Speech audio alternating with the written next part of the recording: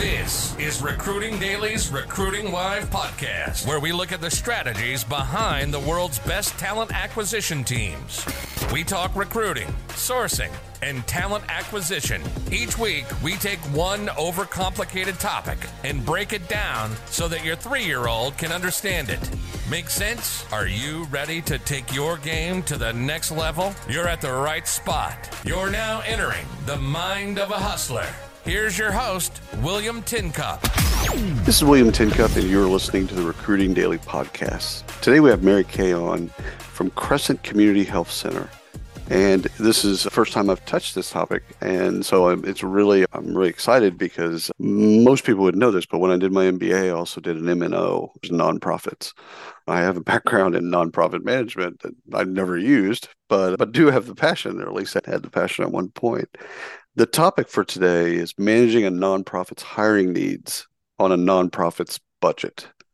So we're going to use a lot of the same words that we use in corporate. We're just going to use them differently. So Mary Kay, would you do us a favor and introduce both yourself and Crescent Community Health Center? Sure. Hi, my name is Mary Kay Kirgis. Good morning to everybody. I am the Human Resources Business Partner here at Crescent Community Health Center. And Crescent Community Health Center is a federally qualified health center.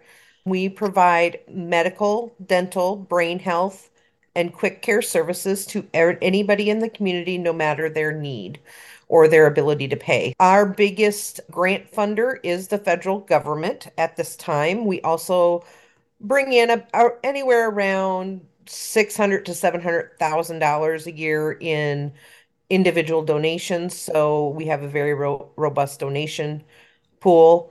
We also are very excitingly, we just received a $1.35 million grant from Delta Dental to Oh, expand our dental practice. well, that's So fantastic. that's pretty exciting as well. So I've only been here for about 2 years, and it's been kind of a wild ride. We've expanded with COVID and everything. Everybody has their own struggles. Our struggle has been that we have been growing so fast that in certain ways it's hard to keep up, especially when it comes to hiring. When I started at the end of June in 2020, we had 65 employees, and as of today, we have 140. Oh my gosh. Yes, So that's rapid growth. What are the positions that are the hardest to find for you right now, or hardest to right now, fill, should say? hardest to fill positions right now, we have actually two that we've been struggling with is dentists and dental Mm-hmm. hygienists. Right. They are very difficult to find, and it's really trying to get out as far as those positions. Some people, when they see community health center or FQHC, a Right. lot of times they think of us as the free clinic Right. and that these people will be doing work for us for free. That is definitely not the case. We provide actually the one thing that we always give to dentists. A lot of times your dentists and your dental hygienists work in private practice, and they tend not to have the robust benefits Right. that a community health center can offer.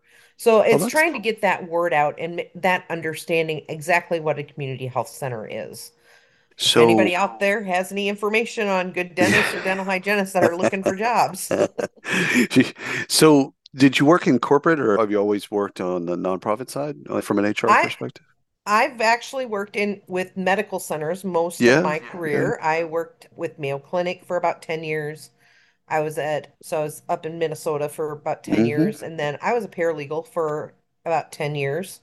So I worked for law firms. I worked for another hospital here in Iowa, our hospital group here in Iowa, Right. Unity Point. So I've worked a little bit of everything, nonprofit, not-for-profit, and corporate. What was the biggest kind of transition or shock for you from coming from some of those corporate experiences to a nonprofit experience, from an HR, especially, and a recruiting perspective?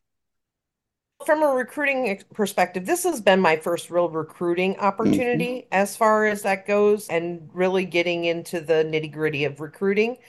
It's trying to get out the understanding of what we do and how we help and how we can provide a very unique experience Right. to our employees.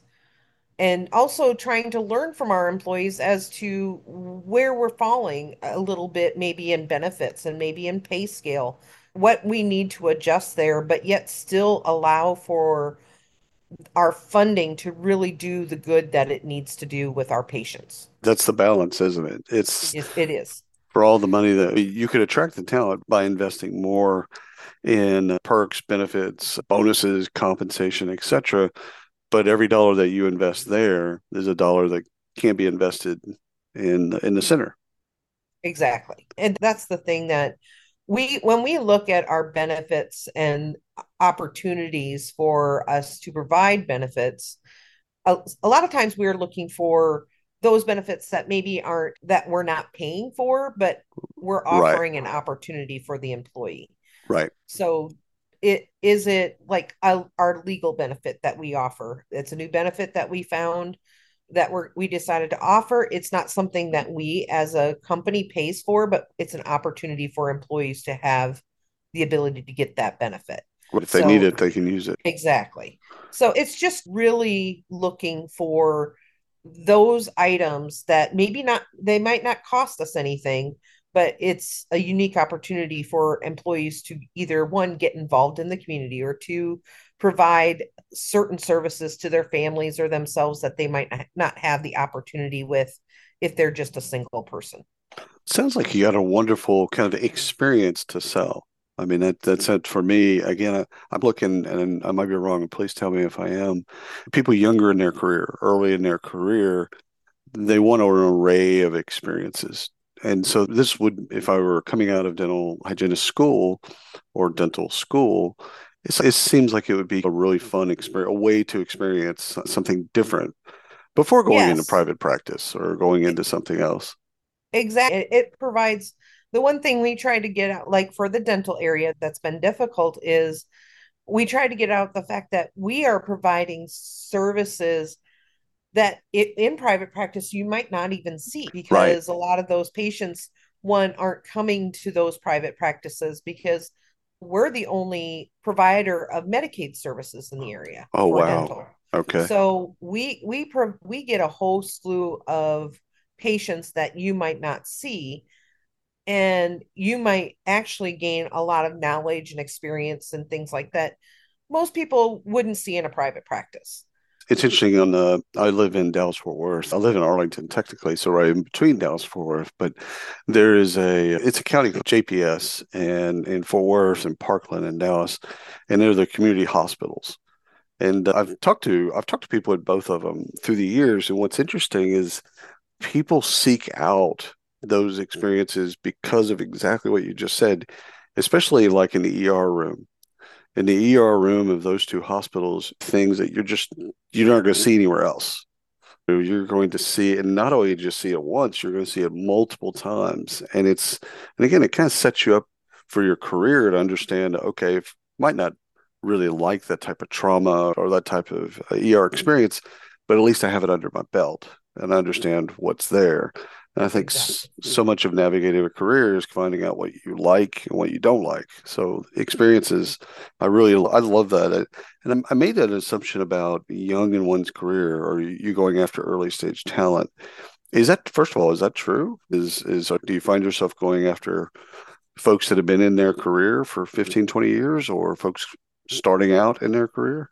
It depends on the position, Mm, obviously. Our dentists and dental hygienists, our dental assistants, our we thrive on bringing people in right out of school right. and giving them the opportunity to provide a very specialized service that you're not going to, like I said, you're not going to see in a private practice. But also, one of the things that a lot of people don't understand is when you work with, especially like dentists, dental hygienists, nurse practitioners, doctors, those people coming out of school, what we can provide is there's that nice little dangle that people don't know about is loan repayment, Oh, interesting. Tell me which about the that. federal and state governments offer. HRSA, which is our governing body through the federal or Health and Human Services, they provide for those people coming out of school, if they work in public health Right. for a length of time, they can have up to $50,000 of their loan repaid. Oh my So goodness. that's a big It's that's a huge. big chunk of change. And it's not, and one of the other things is a lot of times people think that I'm not going to get paid very much at those places. We're not paying the top dollar, but we're pretty competitive with our dollar amounts. And it's just getting that out there and letting people know that we're here. We provide a great service. We provide everybody great service, no matter who they are. Right. And that health equity thing that we're really working towards. We have a very unique population in Dubuque, which a lot of people would be surprised to think of Midwest population. We have what would be considered a significant Pacific Islander population in Dubuque. We have about 1,000 Pacific Islanders that live in Dubuque. Interesting. Okay. So if you walk into Crescent Community Health Center, one of the first things you notice is there's three languages on all of our signage. There's English, Spanish, and Marshallese, which is the Pacific Islander language. So we really gear our services, our who we sometimes a lot of sometimes who we hire, those types of things to make sure that we're providing translation services and the understanding and things to those populations that really need that type of help. You know what's interesting is if someone did the math, let's say again a dental hygienist, if they did the math comp wise, okay, you're going to be close to market rate. You're not going to be above market rate. You're going to be close to market rate. But if they did the math of loan repayment, how much they're spending a month in paying back those loans, the math probably plays in their favor uh, from Probably. from the total comp, right? From the loan repayment plus their salary. So that's actually, I think, first of all, I don't know. Let's get into kind of how you promote jobs. Like, what is when you have a job openings right now? What's your go-to? Because again, we're dealing with a nonprofit budget, so it's not like you have hundreds of thousands of dollars to spend on job ads and Indeed and everything else. But how do you, once you know you have an open position, we'll keep running with the dental hygienist. How do you market that job? How do you get that out in front of folks? So right now, so about a year ago, I guess it's actually been almost 2 years. Gosh, time flies when you're having fun. We actually did a really big analysis on how we were going about recruiting. And we were doing everything pretty much. We'd go to Indeed or ZipRecruiter or whatever the case may be and Right, manually put those things out there. It was very time consuming, very inefficient. So we picked up the applicant tracking system, I Solved Hire, and that's how we get our stuff hmm out. The thing I loved about when we took on that process is I just post the job and it pushes it out. And what they say up to 1,600 job boards within the country.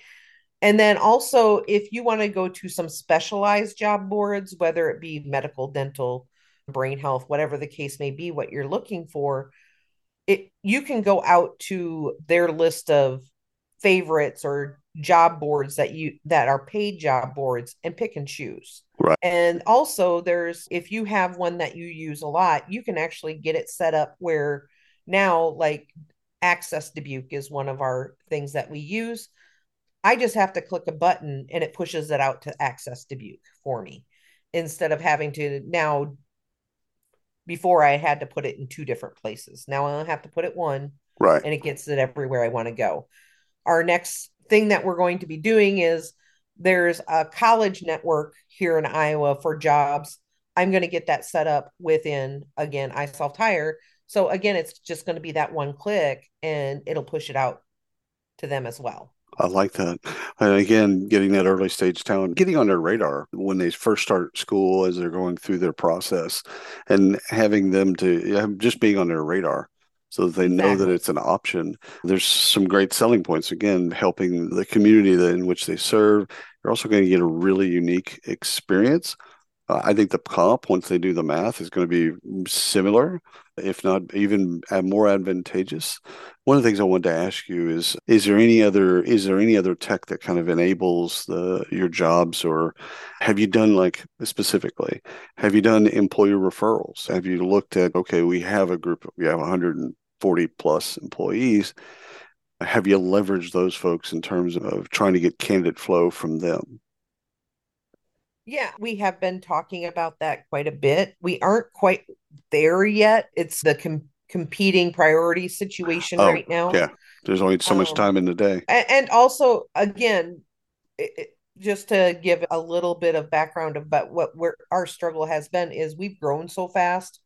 We just moved into our building that we're in back in 20 November of 2019, and we've outgrown it. So we are actually trying to make some decisions on what jobs need to be in house, what jobs can be hybrid, how we can maximize the space that we have, and how our current expansion plans, how those flow. And we have to start thinking about our hiring practice while we're doing that.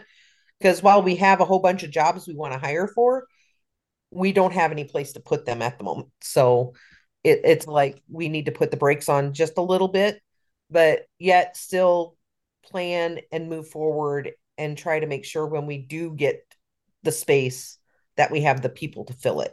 I want to ask you on the HR side, a budget question, because when I talk to practitioners, especially now during this, whatever this recession thing is, it's like they have to do more with less. So even the largest companies, some of them are having layoffs, et cetera, whatever. But they've come to the conclusion that their HR budget isn't going to be what it was last year or the year before. They've got to do more with less. Well, with nonprofits, at least in my experience, that's always the case.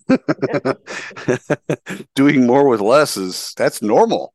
Exactly. So the jack of all trades. Yeah. Right. So, well, how did you, when you first started, when you looked at your HR budget total, when you looked at everything, how did you prioritize? Because again, you're not sitting on hundreds of thousands of dollars and being able to spend everywhere you want. You've got to pick the things that are going to be the most impactful. How'd you do that?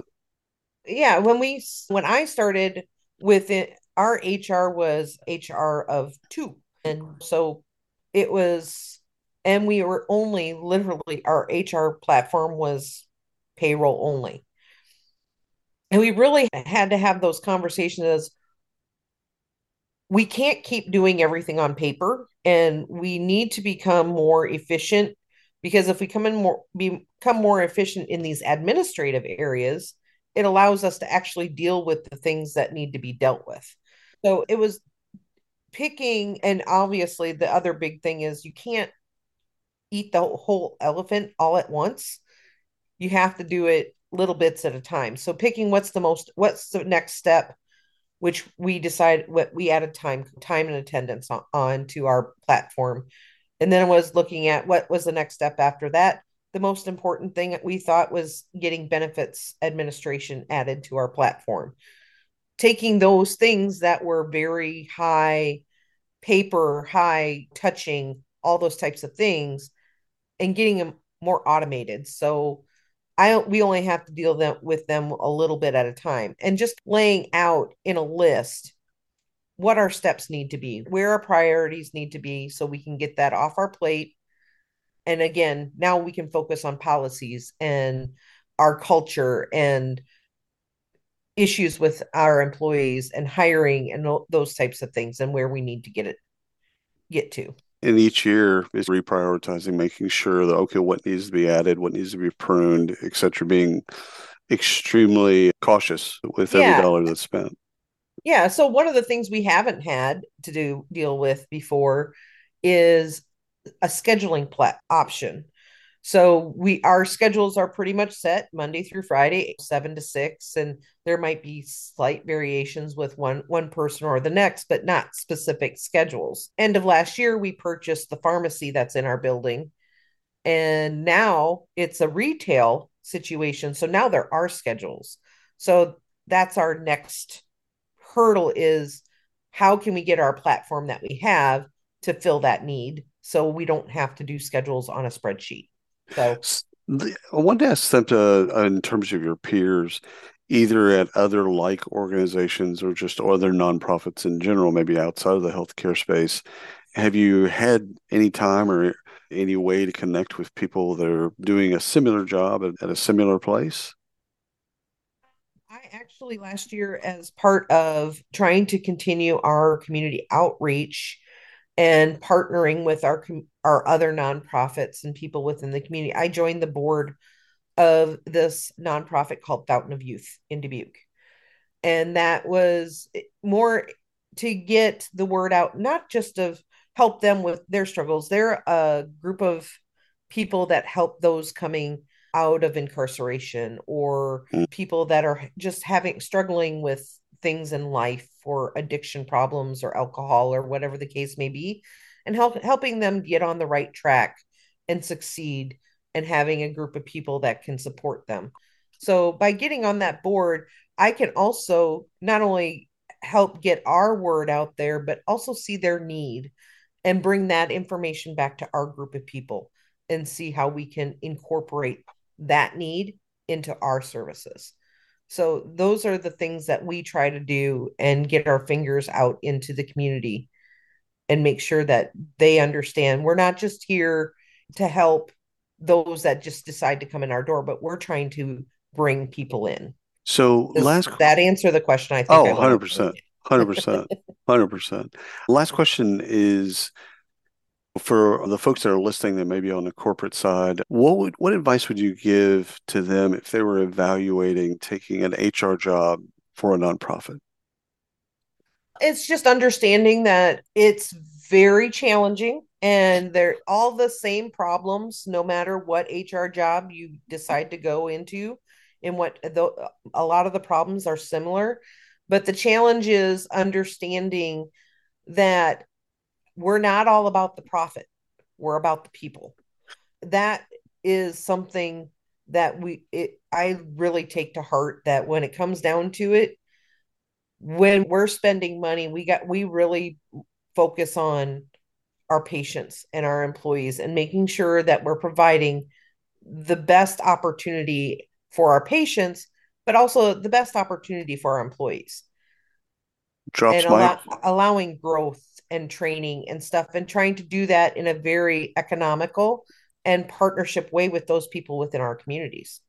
I love the framing of it's the same stuff you're dealing with. You work with John Deere or Caterpillar or whomever. It's the same stuff. If you're dealing with employee experience, it's the same stuff. You just might have less resources and you might have to become more creative in the way that you tackle those things. Exactly.